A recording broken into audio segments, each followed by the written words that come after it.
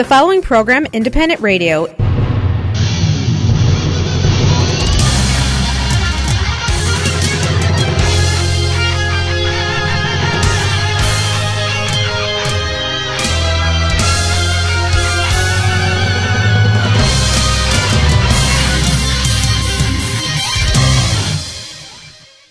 Реклама. Завантажуйте та користуйтесь новою мобільною аплікацією Mobile Connect від «Самопомочі». Відтепер перевірка балансу, платежі, переказ коштів між рахунками та багато інших операцій можна зробити з вашого мобільного телефону. Крокуйте в ногу з часом. Завантажуйте нову мобільну аплікацію Mobile Connect, шукайте на Google Play та App Store. Ваші ощадності в «Самопомочі» застраховані Федеральною агенцією NCUA до суми $250 тисяч. Каса «Самопоміч» – це ваша українська фінансова установа. 9 та 10 червня у містечку Палатайн відбудеться щорічний фестиваль «Червона рута». У фестивалі приймуть участь Вова зі Львова, Софі Фрейзер, Оля Монастирська, діджей Тімофей та гості з України гурт «Правиця». А також конкурси, розваги, смачна українська кухня, дитячий майданчик та багато місцевих виконавців. Головний спонсор – кредитівка «Самопоміч». 9 та 10 червня. «Червона рута» у Палатайні.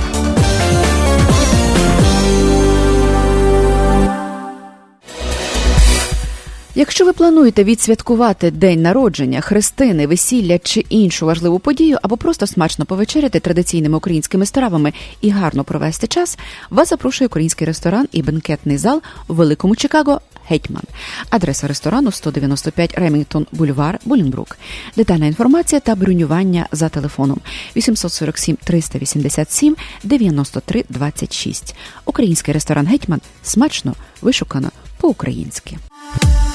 Компанія «Молоко» запрошує в суботу, 9 червня, на перше в цьому році Ukrainian Boat Party. Минулорічні вечірки пройшли з величезним успіхом і, безумовно, стали одними з найяскравіших подій минулого року. Публіку знову розважатиме МС Костя Станіславський, музика діджейс Алекс Балбус та Майк Валентайн. Особливий гість вечірки – Вова зі Львова з найкращими хітами, танцювальна музика, чудова компанія та 4 години плавання на яхті Аніта Ді-2. Спонсори – Xado Chemical Group, Real Tracking, Автопарк, DVL Express та на селі Vacation Rentals. Квитки та детальна інформація на сайті молоко.us та на нашій сторінці в Facebook. Ukrainian Boat Party з компанією «Молоко». Не пропустіть!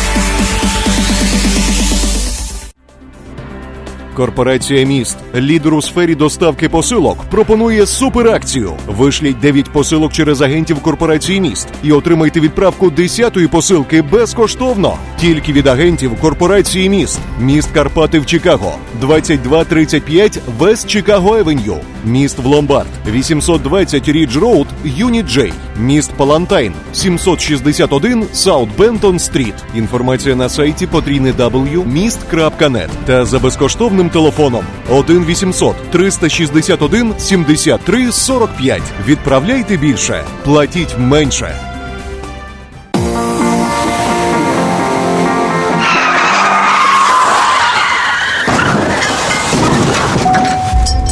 У разі, якщо ви постраждали в результаті автомобільної аварії, перебуваючи за кермом автомобіля або як пасажир, пішохід чи велосипедист, зверніться за допомогою до адвоката Лори Голуб. Лора Голуб родом зі Львова, адвокат з багаторічним досвідом роботи. Вона допоможе вам отримати максимальну грошову компенсацію.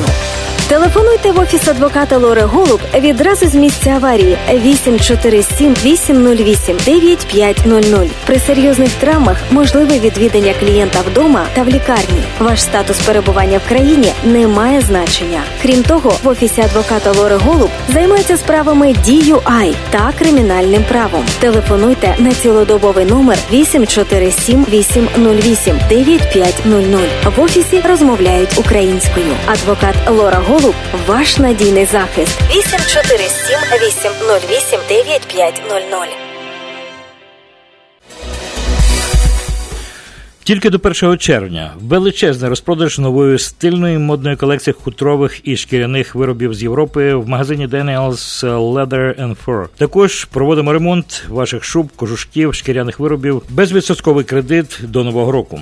Daniel First – це мода, краса і шарм за найнижчими цінами цього року тільки до 1 червня. Магазин знаходиться за адресою 5651 West Belmont Avenue в Чикаго. Телефон 773-622 9272 773 622 9272. Компанія Advanced Window оголошує фінальний розпродаж на вікна серії 5200 і 6200. Отримайте додаткову знижку $10 на кожне вікно білого кольору від вже існуючої знижки в 10%. Ціни на вікна інших кольорів та на вікна, виготовлені з дерева, доступні з рібейт 50%. Advanced Window гарантує якість усієї продукції. Не зволікайте, відвідайте наш магазин або телефонуйте за детальною консультацією 773 379 35 00. Найтепліші вікна в місті Advanced Window.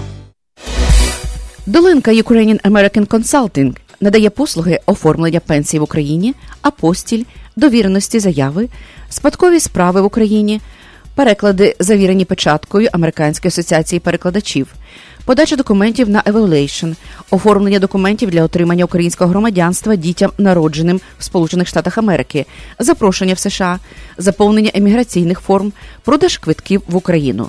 Долинка Ukrainian American Consulting, адреса 5050 North Cumberland Avenue, Норріч, Іллінойс. Ексклюзивна пропозиція по доставці посилок в Україну від лідера ринку компанії Atlantic Express. Швидка, надійна та найдешевша кур'єрська доставка посилок в Україну авіа та морем. Відправляємо в Україну посилки та вантажі з Чикаго щотижня. Максимальна вага посилки – 110 паундів. Безкоштовно забираємо посилки з вашого дому в Чикаго та передмістях. Кожна посилка безкоштовно застрахована на $100. Найнижчі ціни та найкращий сервіс по доставці посилок в Україну. Atlantic Express. Лідер на ринку доставки посилок та комерційних вантажів в країни Європи. Телефон для довідок 708 907 3039. Транспортну компанію терміново потрібні на роботу водії CDL-A на локальні і короткі траси до 250 миль. Робота з понеділка до п'ятниці. Щодня вдома. Драйвен, висока оплата. Даємо sign-in бонус. Вимоги 2 роки досвіду водіння вантажівкою. Телефон 630-595-3000 з 8 до 3 п.м. телефонувати. Розмовляємо англійською і польською мовами. До уваги тих, хто планує придбати власне житло.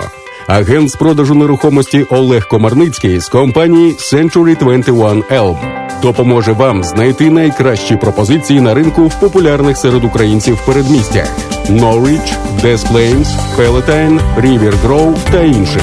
Для інвесторів пошук найкращих пропозицій на ринку, багатоквартирні будинки під здачу в оренду та комерційна нерухомість. Зверніться до Олега Комарницького також у випадку, якщо ви плануєте продати вашу нерухомість.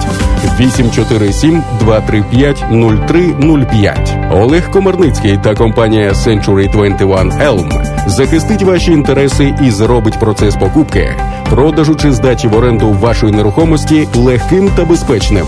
Телефонуйте до Real Estate-агента Олега Комарницького 847-235-0305.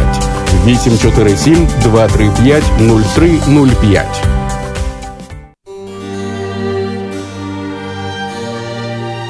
Заснований в 1915 році Василем Музикою поховальний дім «Музика & Sons Funeral Home» в даний час працює і належить онукові засновника Майклу Музика. Поховальний дім «Музика» візьме на себе усі клопоти, пов'язані з організацією похорону.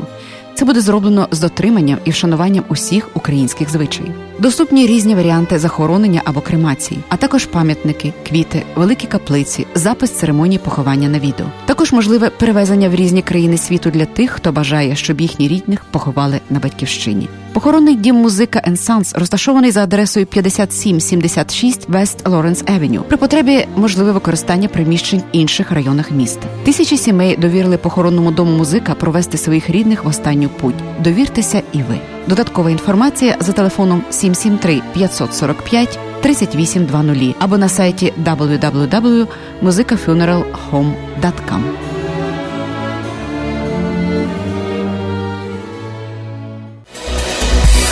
В одну з найбільших із найуспішніших транспортних компаній Chicagoland Arca Express потрібні на роботу водії CDL-A.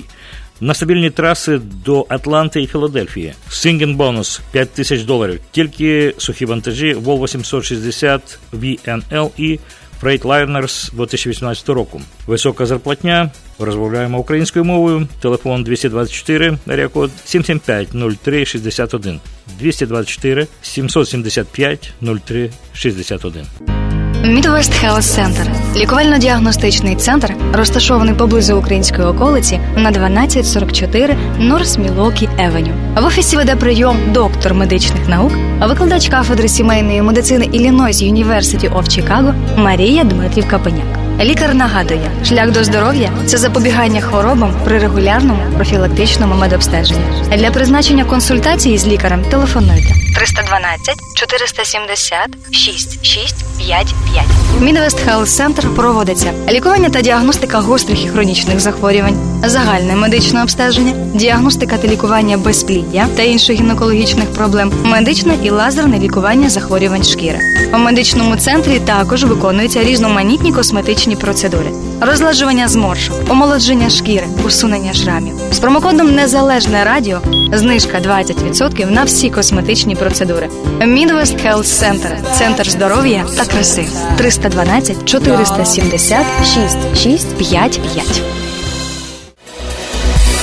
В українську компанію, яка швидко розвивається, American Cable and Electric, терміново потрібні на роботу електрики і помічники електриків на повну і часткову зайнятість.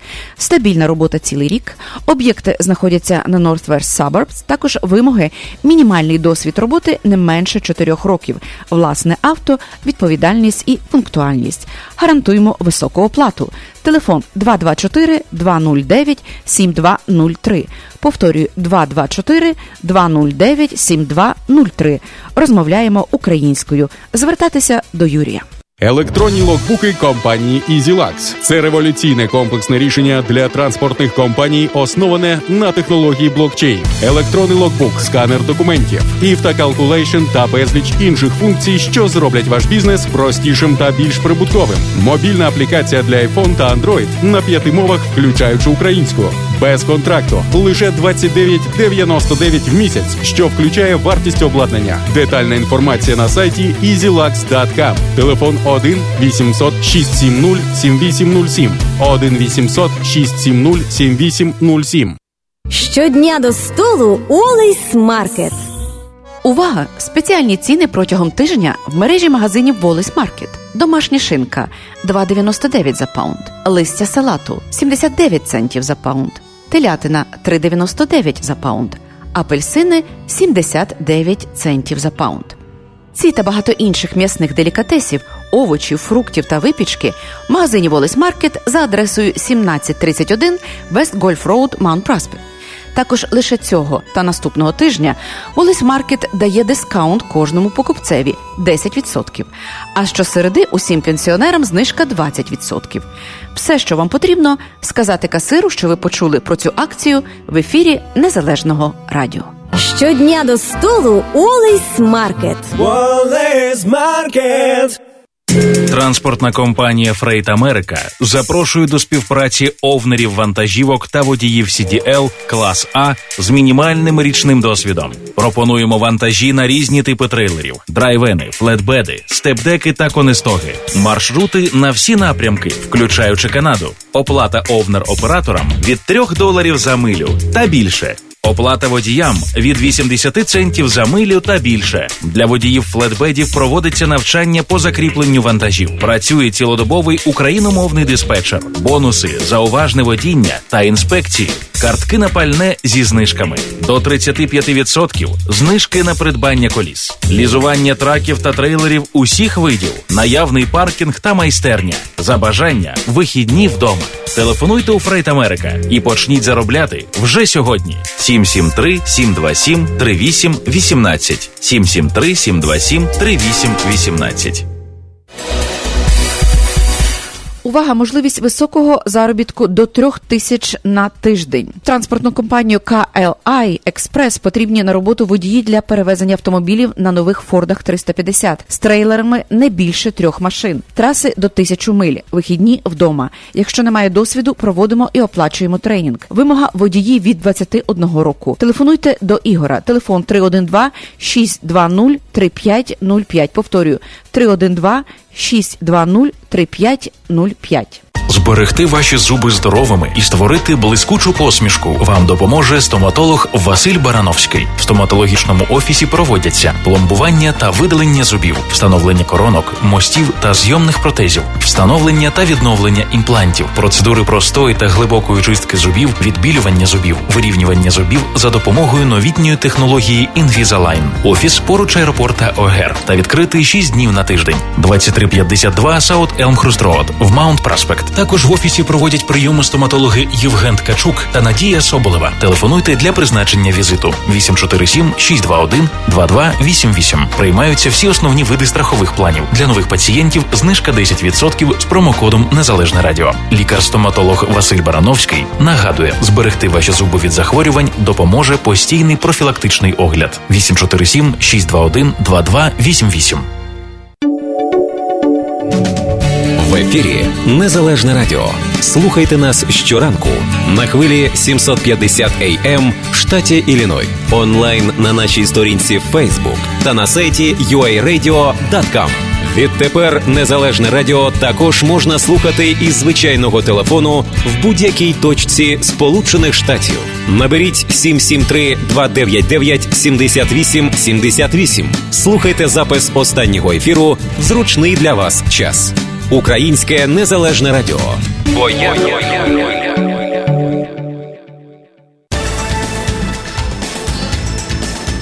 7:15 в Чикаго. Доброго ранку, шановні слухачі. Продовжуємо передачу Незалежного радіо. І сьогодні у нас вівторок, формат політика. Але найперше я мушу вам дати коротеньке повідомлення з фронту. Як завжди, ми починаємо з цієї новини. Отже, що сталося за минулу добу? Відбувалися обстріли і порушувалися ці угоди. 53 обстріли, 30 разів застосовували великокаліберну зброю, 122 мм артилерію, міномети. По всіх напрямках, в принципі, велися обстріли і в Луганському, і в Донецькому. За добу під час цих бойових дій 2 бійців Збройних сил України загинуло і 9 було поранено. І те, що знищено більшу кількість ворогів, для нас від того не легше, але статистика така, що ворогів знищено 15, поранено 13, але все одно в порівнянні навіть до 2 бійців Збройних сил України, які загинули, для нас від того не легше. Така була доба. Продовжується війна, можливо, тепер трохи більш активно. Українські Збройні сили відповідають на провокації, будемо говорити, якщо не наступ, то намагання продовжити цю війну російськими окупаційними військами і тими бойовиками, які їх підтримують. Отак воно все продовжується. І разом з тим продовжується політика в Україні, продовжується життя і мирне, і політичне, і суспільне. І про це наша мова. У нас сьогодні з нами в ефірі, вам всім добре відомий, журналіст, політолог, блогер, письменник Сергій Руденко, авторських передач на телеканалі «Еспресо», «Досьє», «Вердикт». Отже, Сергій Руденко з нами. Сергію, вітаю. Доброго ранку. Сергій, відверто кажучи, на цьому тлі війни, а ми весь час, протягом вже років, говоримо про політику, і от для нас фон війна, яка, хто більше розгорається, то трошки спокійніше, але все одно вона продовжується, вона не зникає нікуди, вона постійно є, і агресія російська продовжується, і Путін той самий сидить, і нічого не можна в тому тлі зробити. Але Ми весь час намагаємося дивитися на внутрішнє життя України, яке, можливо, в якийсь спосіб стане кращим і може консолідувати українців, Україну, посилити її, і в такий спосіб, можливо, дати ще якийсь поштовх, який знов-таки може всі разом подолати ту війну, яка існує на Сході. Подолати, можливо, спільними думками, більшим патріотизмом, намаганням створити країну більш привабливою, і в такий спосіб, знов-таки, багато чого, можливо, таким чином може виправитися. Отже, про сьогодні будемо говорити про це. В першу чергу, очевидно, про політику. Політика мінлива, політика зараз відчувається передвиборна. От наскільки я так розумію, що зараз кожен день привносить щось нове. І почну з того, що з побутового, пізніше перейдемо на більш такі загальні роздуми, у тебе чудова аналітика є, і про це ми пізніше поговоримо. Про те, що Мартиненко на сьогоднішній день, наче вже дана відмашка Мартиненка, який, як всі знають, був одним з багатих людей, який колекціонував на своїх руках, так би мовити, невідомо, чи свої, чи, можливо, навіть чиїсь інші статки. І от тепер його, наче, дана відмашка взяти під суд. І ведеться розслідування, яке довго вже велося, добігає кінця. Запитання. Чи не буде це саме, що було з Насіровим? Бо зараз дуже гучно про це говорять, і Насіров теж кричали, і навіть ми стежили за тим, як він там плакав і був такий бідний скалічений. Зараз знову повернувся за рішенням суду, повернувся на свою посаду після дуже великих карколомних всіляких трюків, як тут кажуть, коломийок, він повернувся на свою посаду. Тобто, в мене зараз запитання, чи не буде те саме з цією персоною? Все може бути з Миколою Мартиненком, але треба розуміти, як ви правильно сказали, що ми зайшли в передвиборчу кампанію, фактично, вона ще не проголошена, але вона триває.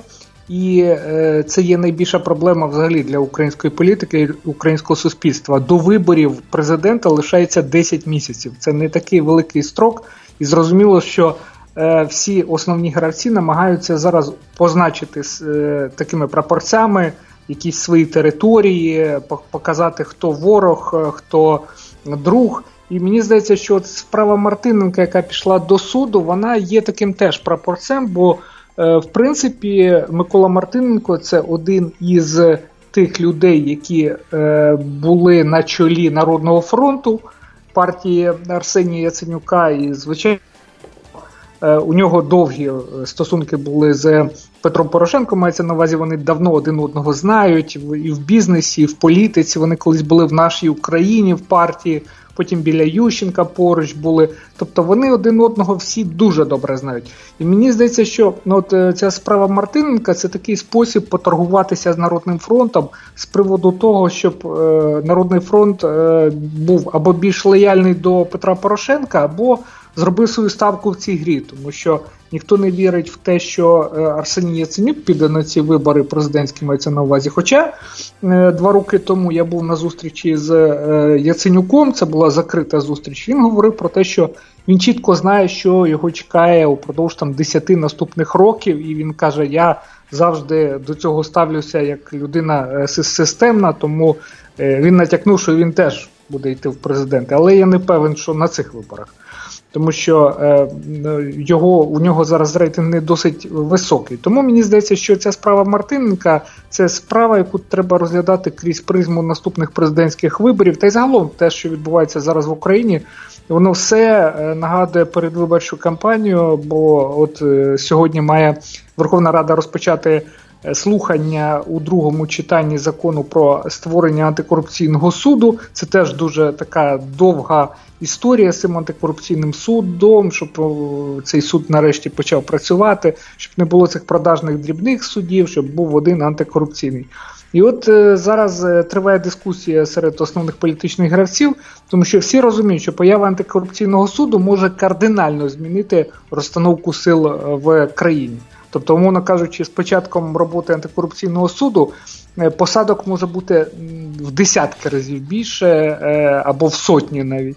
аніж можемо ми собі уявити. А це порушить баланс, оцей баланс, політичний баланс в Україні, тому що вся українська політика вийшла, врешті-решт, з якихось тіньових грошей або з грошей, які були в бюджеті.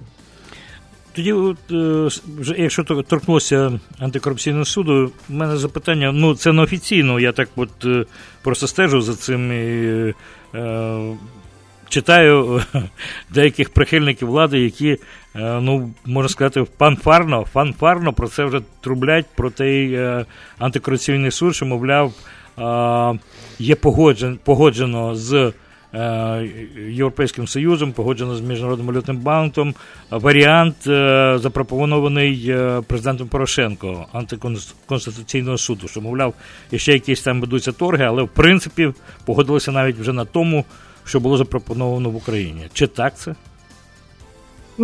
Там є кілька версій того, що вони мають розглядати. Одна із версій, що цих суддів антикорупційного суду мали похвалювати за участю міжнародних експертів.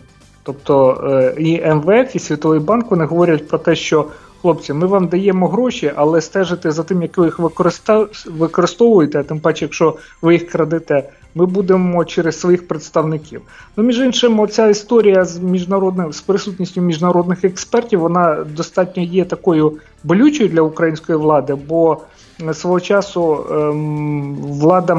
Верховна Рада мала б призначити аудитора Національного антикорупційного бюро НАБУ, але не змогли цього зробити, бо теж дуже багато питань було з приводу того, а чому це має бути там іноземець, а чому там взагалі Захід нам диктує, як нам жити. Хоча оця історія з законом про антикорупційний суд, вона вже пов'язана з черговим траншем МВФ. Тобто вже українській владі дають чітко зрозуміти, що ми вам дамо гроші, але лише тоді, коли буде чітка система контролю за використанням цих грошей і контролю за внутрішньою корупцією.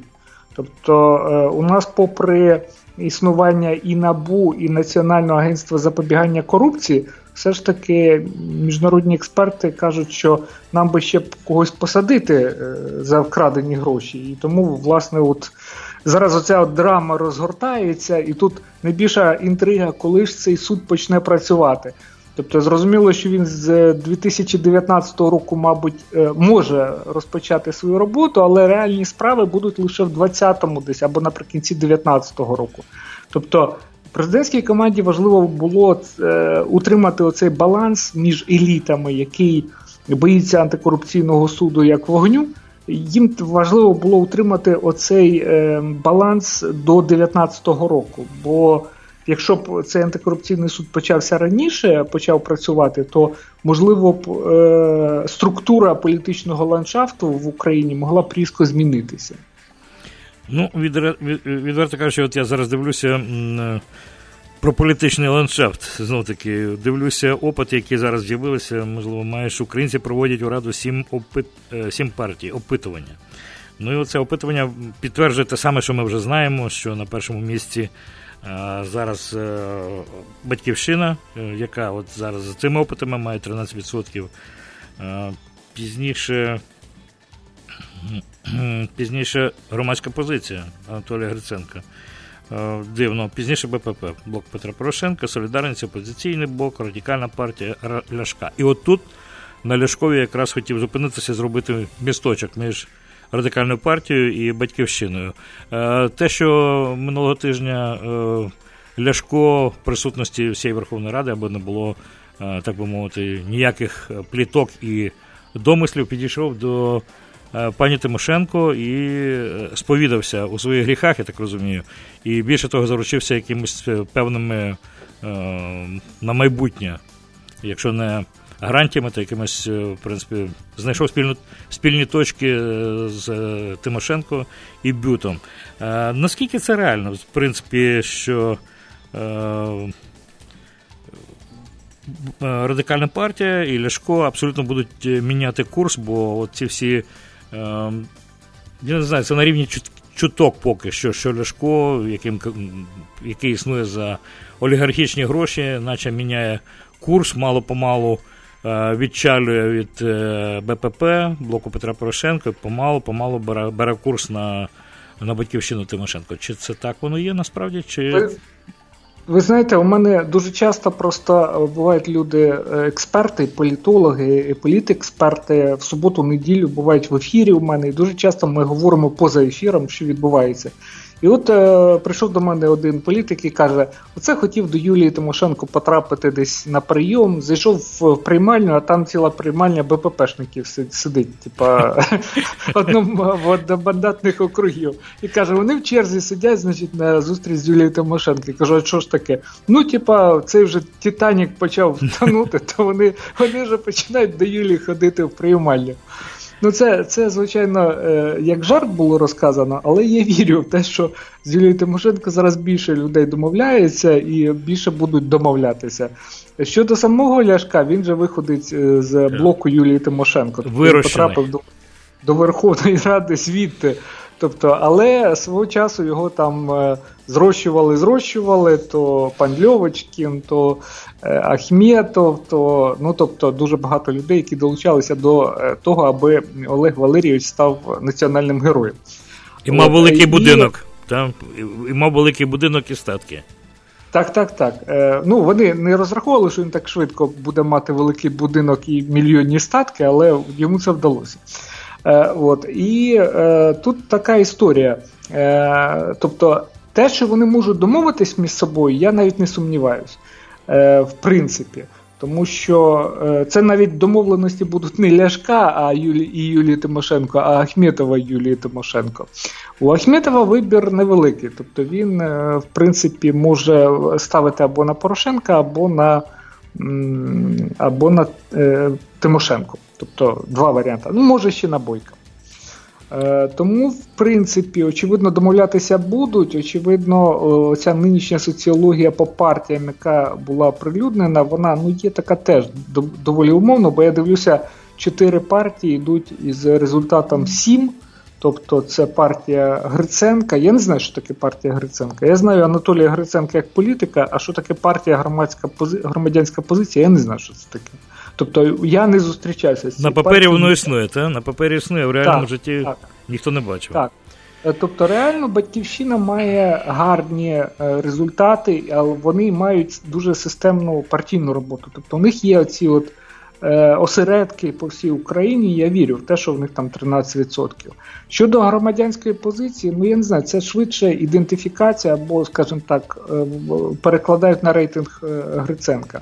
Опоблок може навіть і більше має, не 7%, тому що ситуація в країні не дуже добра, а Схід і Південь, я не впевнений, що вони взагалі довіряють там Батьківщині або Гриценку. Швидше за все Опоблоку. За рейтингами 7% це БПП, і ВПП, і Солідарність. І Радикальна партія. Радикальна тобто всі лідери начебто. Але це ж не досить умовно. Я не вірю, що вони всі рівно всі по 7% мають. Потім «За життя» це партія взагалі з телеканалу, 6% це Рабіновича і Мураєва. Фактично телевізор зробив цю партію, у них теж, я думаю, осередків немає по всій Україні. І «Самопоміч» там 6%, «Свобода» 3%, я думаю, що «Свободи» більше. Я теж так думаю, що тут щось занижено трошки. Так, я думаю, що щось замало в «Свободи», я думаю, що «Свобода» все-таки потрапить до парламенту.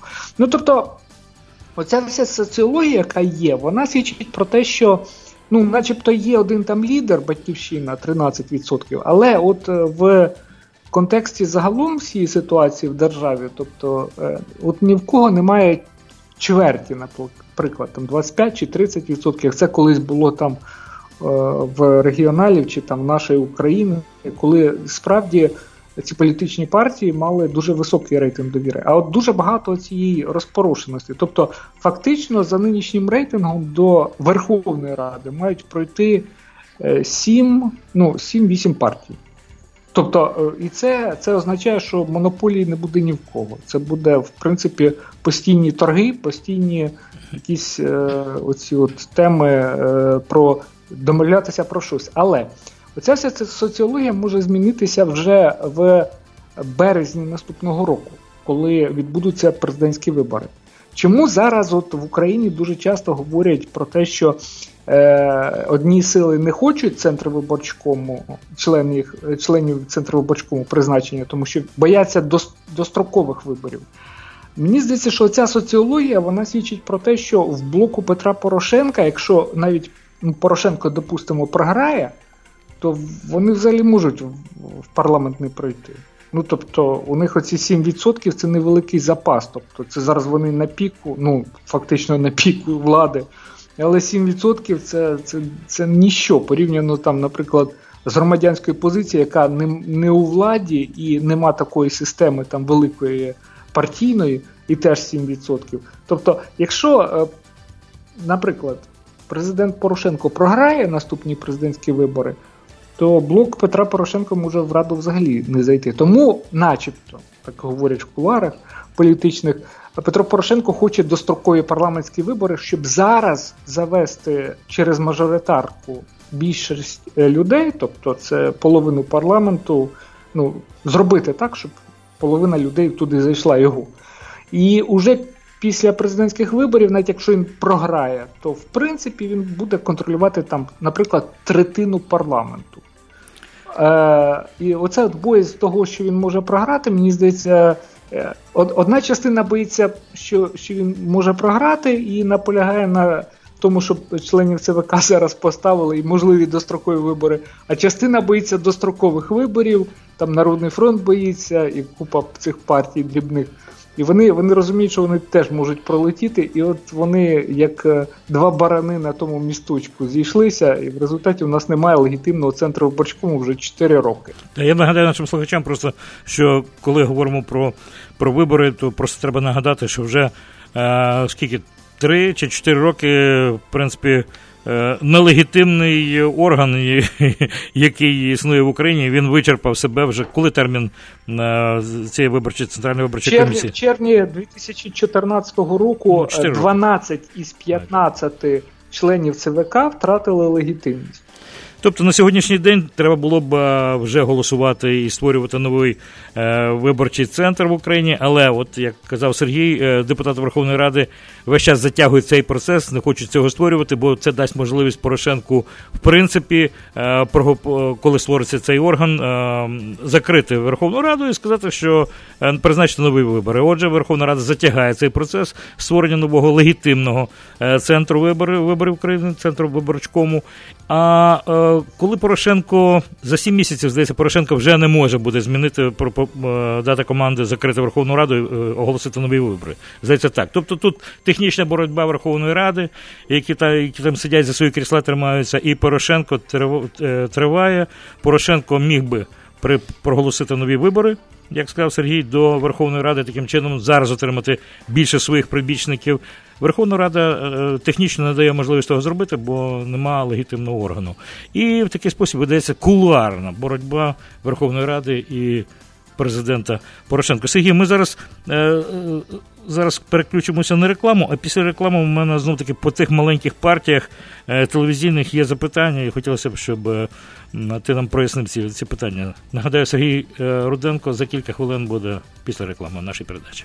Чи ви задумувались коли-небудь, яку воду п'єте? Ні? Так спробуйте безкоштовно протягом 21 дня нашу унікальну Канген-воду. Іонізовано структуровану на молекулярному рівні, високоантиоксидантну лужну з регульованим pH, з екстраординарною кількістю негативно заряджених іонів водню, які знищують вільні радикали, оздоровлюють та збалансовують імунну систему, омолоджують, нормалізують кров'яний тиск, запобігають раку, звільнюють від серцевої недуги, алергії та діабету, стресу та екземи. Ідеальна вода для пиття та приготування їжі. Канген. Безкоштовно. Більше 6,5 тисяч лікарів Японії протестували цей медичний пристрій, і він підтверджений золотим стандартом якості води. Зацікавилися? Так отримуйте протягом 21 дня унікальну Канген-воду безкоштовно. Телефонуйте за номером 224 330 71 61. 224 330 71 61. Зміни свою воду. Зміни своє життя.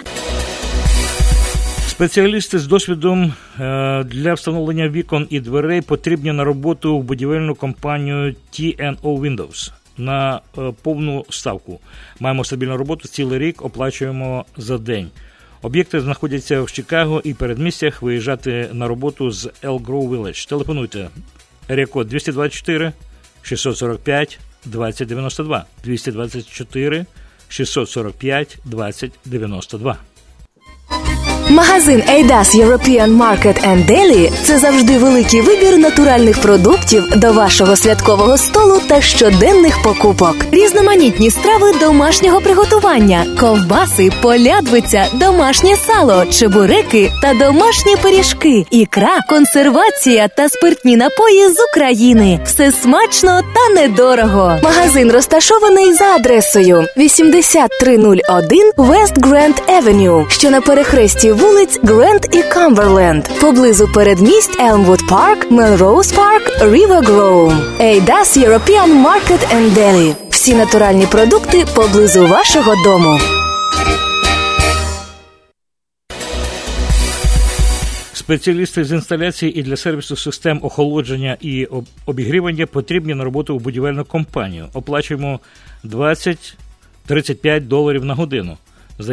Залежно від кваліфікації. Даємо страхівку на здоров'я, план 401 та оплачуємо відпустку. Всі роботи в Чикаго і передмістях. Компанія Air Blue Heating and Cooling Incorporated заробляє разом з вами, і ви заробляєте разом з компанією Air Blue. Телефон 224 578 44 44. 224 578 44 44.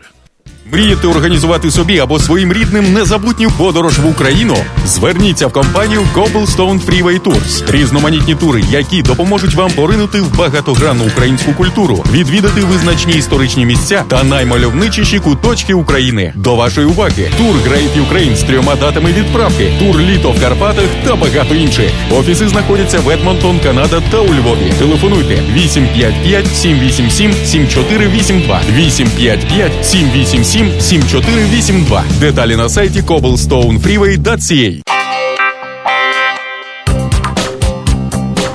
Скільки людей? А чи стільки ж машин? Ви ще не вибрали? Вам в автопарк.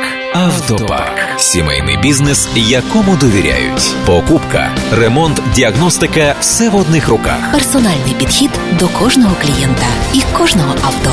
Автопарк в Мелроуз Парк. 847 301 1700. Український сервіс для українців. Деталі на сайті автопар.us.com. Скільки людей і скільки машин.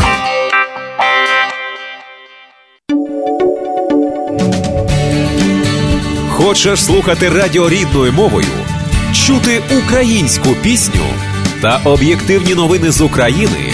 Підтримуй Незалежне радіо.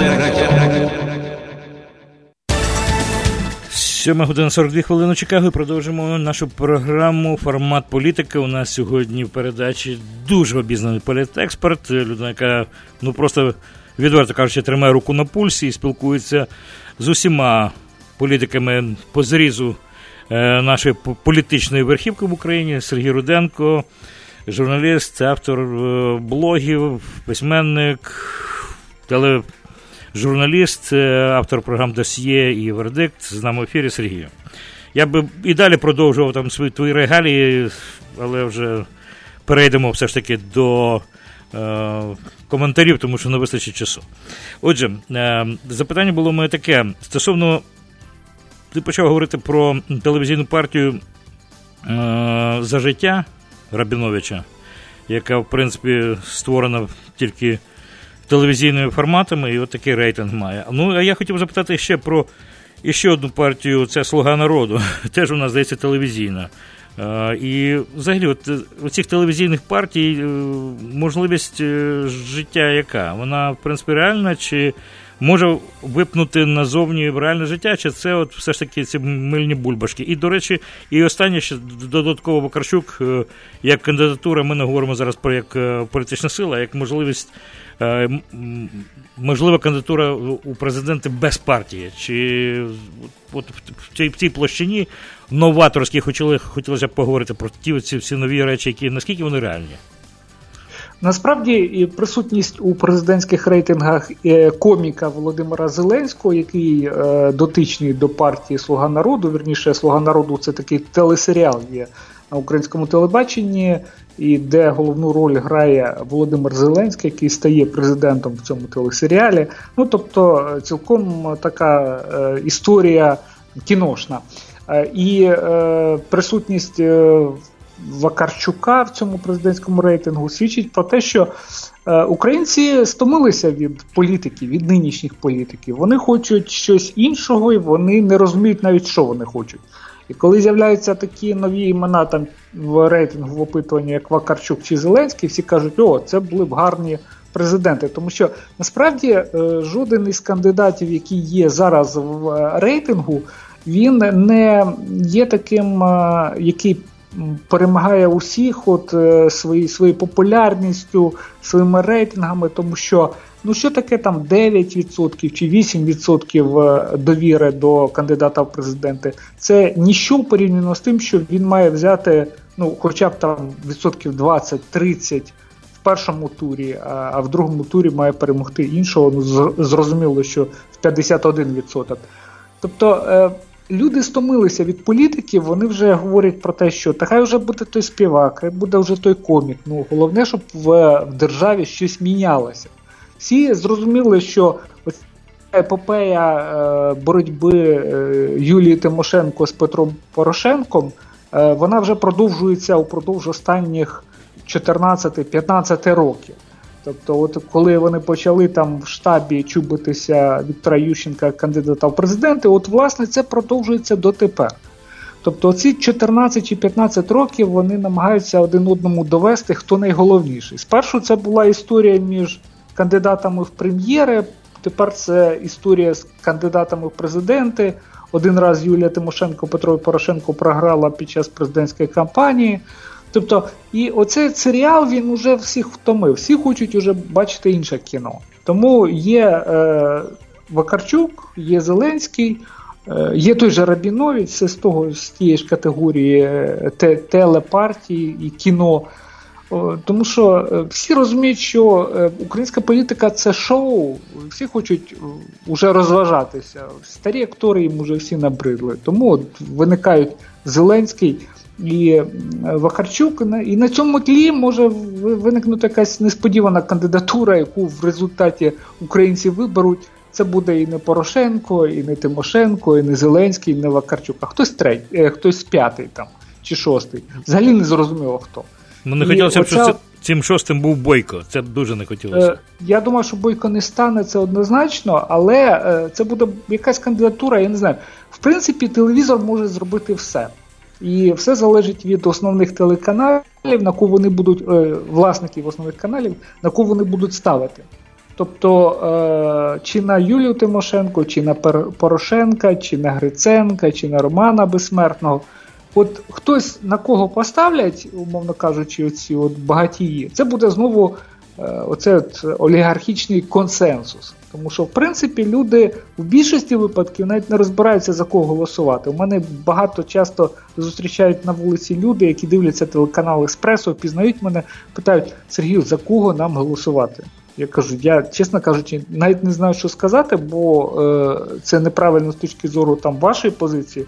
У мене там є якісь свої вподобання, але я не можу що вам порадити. І, в принципі, люди розгублені. І про це свідчить і рейтинг партій, і рейтинг кандидатів в президенти. Зараз найголовніша задача для тих, хто хоче виграти, це переконати людей, що вони інші, вони не схожі, і вони зможуть змінити країну, бо оці реляції президента України з приводу того, що зніміть чорні окуляри, побачите там якісь реформи, вони досить дивні, бо це звернення до всіх громадян. Тобто він відчуває, що люди чогось не бачать, і тому радить зняти чорні окуляри.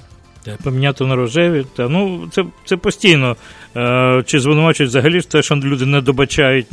Це маніпуляції, які вже не тільки Порошенко знайшов. Це, я думаю, всі, хто при владі, в принципі, грають цим, маніпулюють в такий спосіб.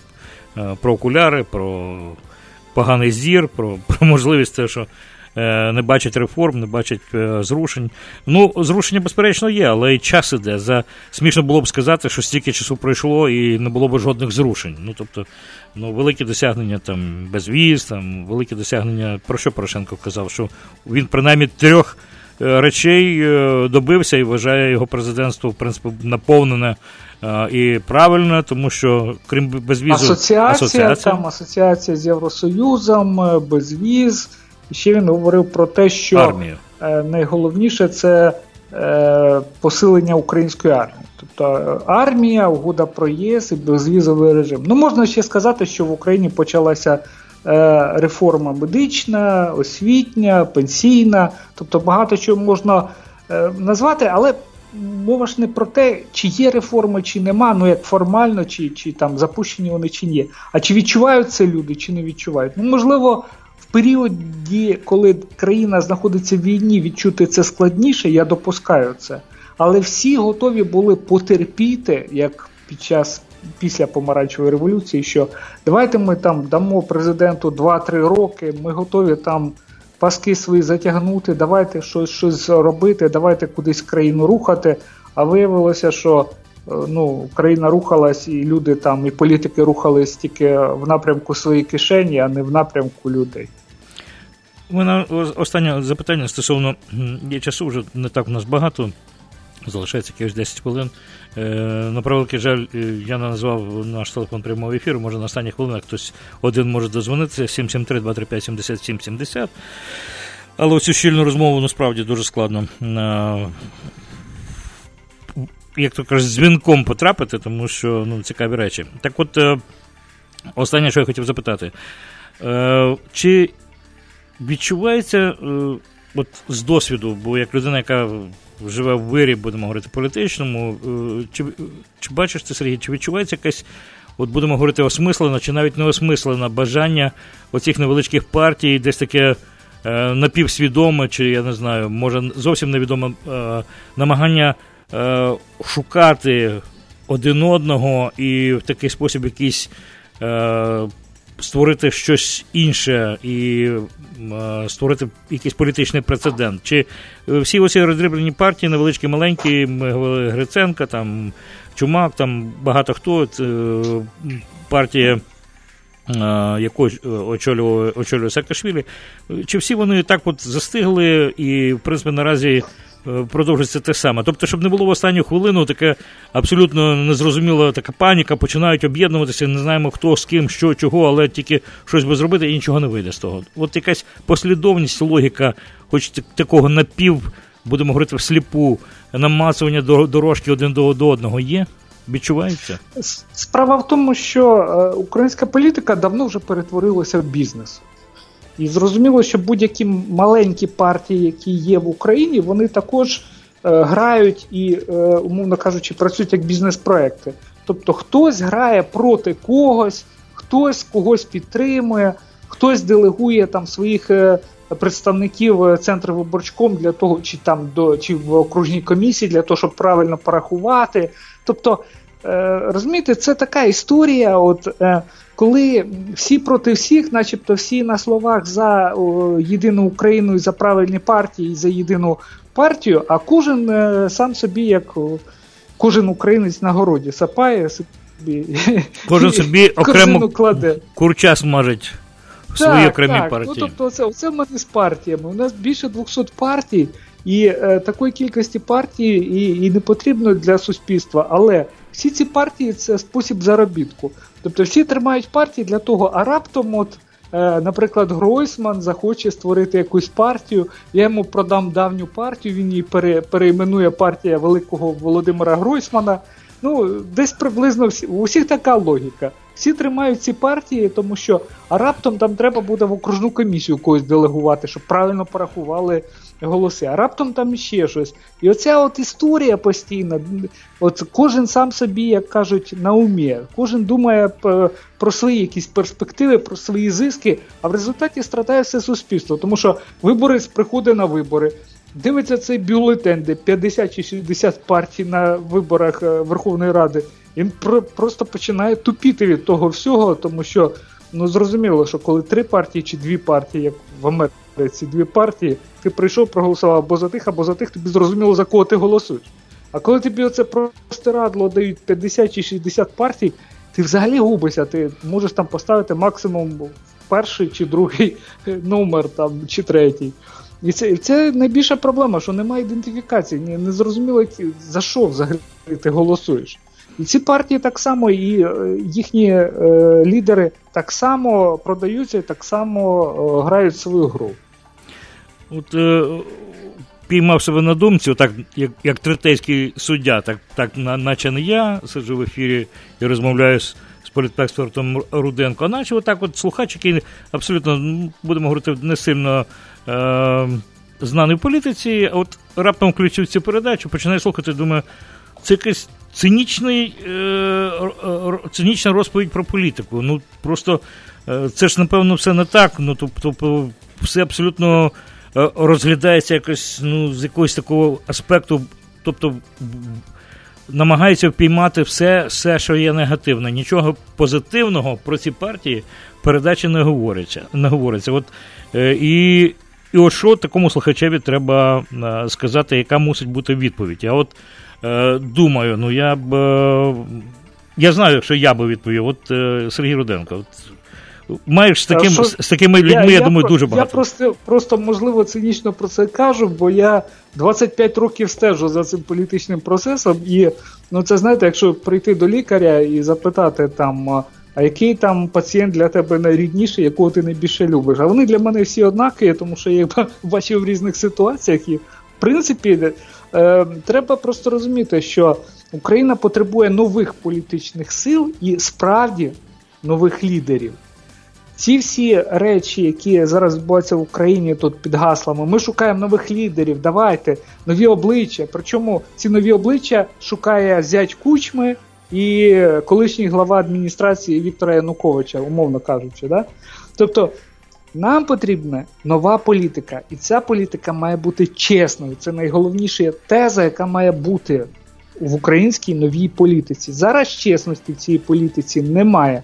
Тому я і говорю про цю політику цинічно, тому що, якщо про це не говорити, то знову ми будемо грати у великого Олега Валерійовича Ляшка, який ходить по парламенту з своїми однопартійцями, як делегат з'їзду ЦК КПРС, розумієте, серед звичайних громадян.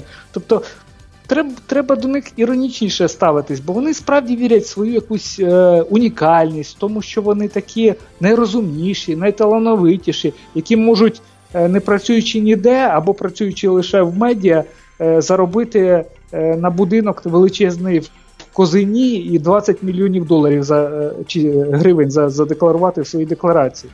Тому треба просто лише цинічним поглядом можна їх привести до тями, бо так вони, я не знаю, що порадять зняти, окрім окуляр ще.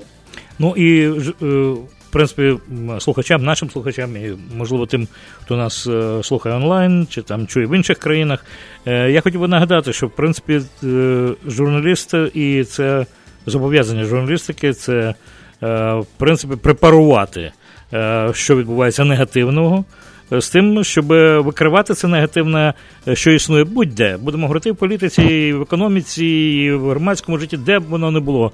І викривати це і показувати громадянам, щоб ці громадяни могли вплинути, і таким чином ці питання могли бути виправлені. Тому, як санітарна робота, журналістика, можна сказати, як медицина. Ну, мусиш... Ну, я б сказав ще гірше, але не будемо в ефірі. Як людина... Ну, я скажу, добре. Це все одно, щоб бути там хірургом або асенізатором, я не знаю, десь приблизно в цьому ряді. Все одно ти робиш щось для людей добре, і тобі доводиться з цим мати справу з усім. Ну що, Сергій, я сподіваюся, що сьогоднішня розмова була досить цікава, тому що ми, в принципі, не бігли по офіційних новинах. Ми зайшли трохи за куліси і говорили про те, що відбувається за кулісами. Я думаю, це найголовніше. І Це те, що відкриває людям очі і розповідає про те, що, можливо, люди не знають. Я щиро дякую Сергію Руденко. Дякую, до побачення. За те, що був з нами. Дякую, Сергію, до зустрічі. І хочу подякувати вам, шановні слухачі, за те, що були з нами. І от буквально на останніх хвилинах хочу 2 слова про погоду. Сьогодні трохи туман, але дощу нема. Протягом дня вийде сонечко. Зараз на цю хвилину у нас плюс 12 градусів, 54 за Фаренгейтом. В день буде трошки тепліше, буде 15 градусів тепла, 61 за Фаренгейтом. Ну і завтрашнього дня вже буде тепліше, і сонечко з'явиться, і вже цей тиждень піде від завтра на краще. І на цій ноті я хочу з вами попрощатися. І сподіваємося, і в політиці все буде краще в Україні з часом. Гарного дня і до зустрічі завтра у Незалежному радіо. В ефірі Незалежне радіо. Слухайте нас щоранку на хвилі 750 AM в штаті Ілліной. Онлайн на нашій сторінці Facebook та на сайті uaradio.com. Відтепер Незалежне радіо також можна слухати із звичайного телефону в будь-якій точці Сполучених Штатів. Наберіть 773-299-78-78. Слухайте запис останнього ефіру в зручний для вас час. Українське Незалежне радіо. Бо я